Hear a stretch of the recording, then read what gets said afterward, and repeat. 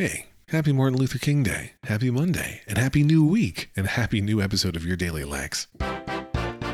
Your Daily Lex. I spent much of my weekend participating in the MIT Mystery Hunt.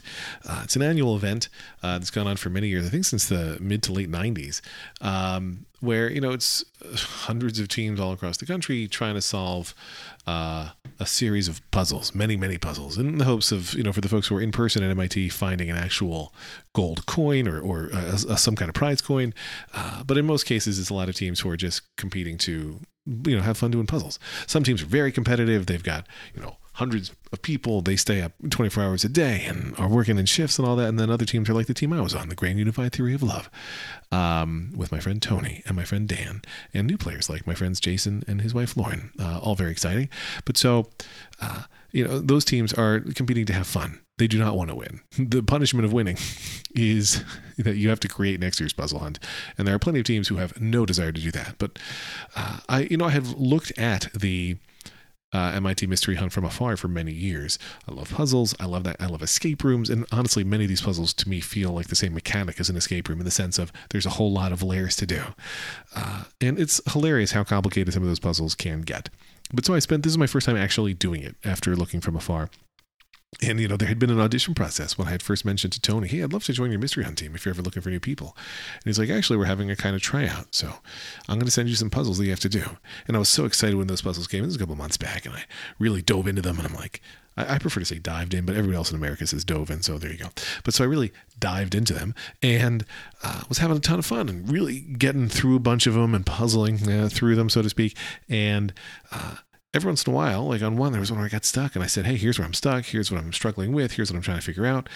And, Tony gave me a clue and I kept going and got that one done. And so I went through all the puzzles they had for me to audition. And then eventually they're like, great, you're in. To be clear, we didn't actually care if you could solve the puzzles. What we cared about was, are you enthusiastic for solving puzzles? And since nobody has turned them around faster than you, the answer is yes. And I thought that was funny. And I guess there was a slight humble brag in there of, oh boy, I solved those puzzles fast. But come on. They were not mystery hunt quality puzzles, intentionally, by design.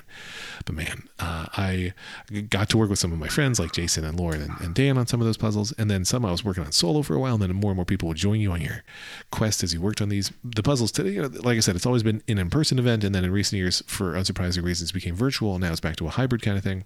But because of how many people are remote, they make these puzzles as spreadsheet solvable as possible, meaning you can collaborate on a Google shared sheet or whatever.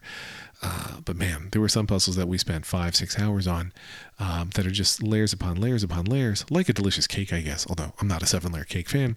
That's neither here nor there, but it's really fascinating to see how complicated some of these puzzles can be. And listen, I've made crossword puzzles, as regular listeners may recall. I got to get back into that at some point.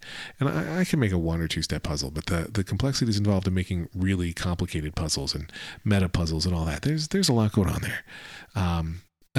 There was one hilarious puzzle that we enjoyed where related to the movie Morbius, with which I was not at all familiar.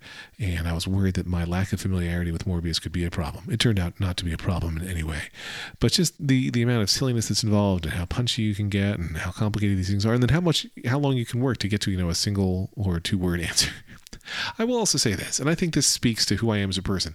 I'm not saying it's a judgment on whether it's a good quality or bad quality, but it is definitely a Lex quality. So let's assume it's a good quality. But there are mechanisms in the puzzle hunt by which you can request, and mystery hunt, I should say, by which you can request hints. And I'm pro hint. When we were totally stuck, I would gladly use the hint interface, which was really kind of sending an email to the hunt team, the mystery hunt team, who could respond to you within, sometimes a few minutes, sometimes 10, 15, 20 minutes.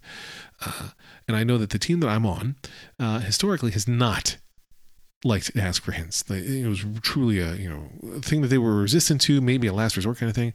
But it's more fun to continue working on the puzzle than to get stuck. And so when there were moments when we absolutely hit a wall, we request a hint.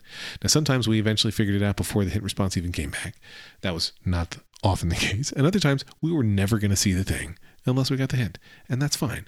I can still feel a lot of pride in doing the work of the puzzle and all the parts that we did figure out, even if I sometimes need it. Because sometimes you're just not on the same wavelength as this person. Sometimes you need 100 people working on the same puzzle for somebody to have an insight. If you don't have that many people, you need to ask somebody. And that's okay. Anyway, I like hints. That's my point. If hints are allowed and it's not cheating, then great. I did it twice or 3 times during the hunt, ask my kids for help. When I was thinking about video game characters that I wasn't as familiar with. And it was funny because at one point, Honey was like, is this allowed or is it cheating for you to be asking me?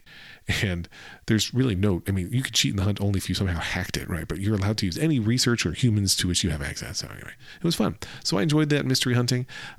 How to balance that thing of, spending a little bit less time with my kids than I would normally like to do in a weekend, but also doing something that was really fun for me, involving them a little bit when I could, although most of it they were not super into, which was totally understandable.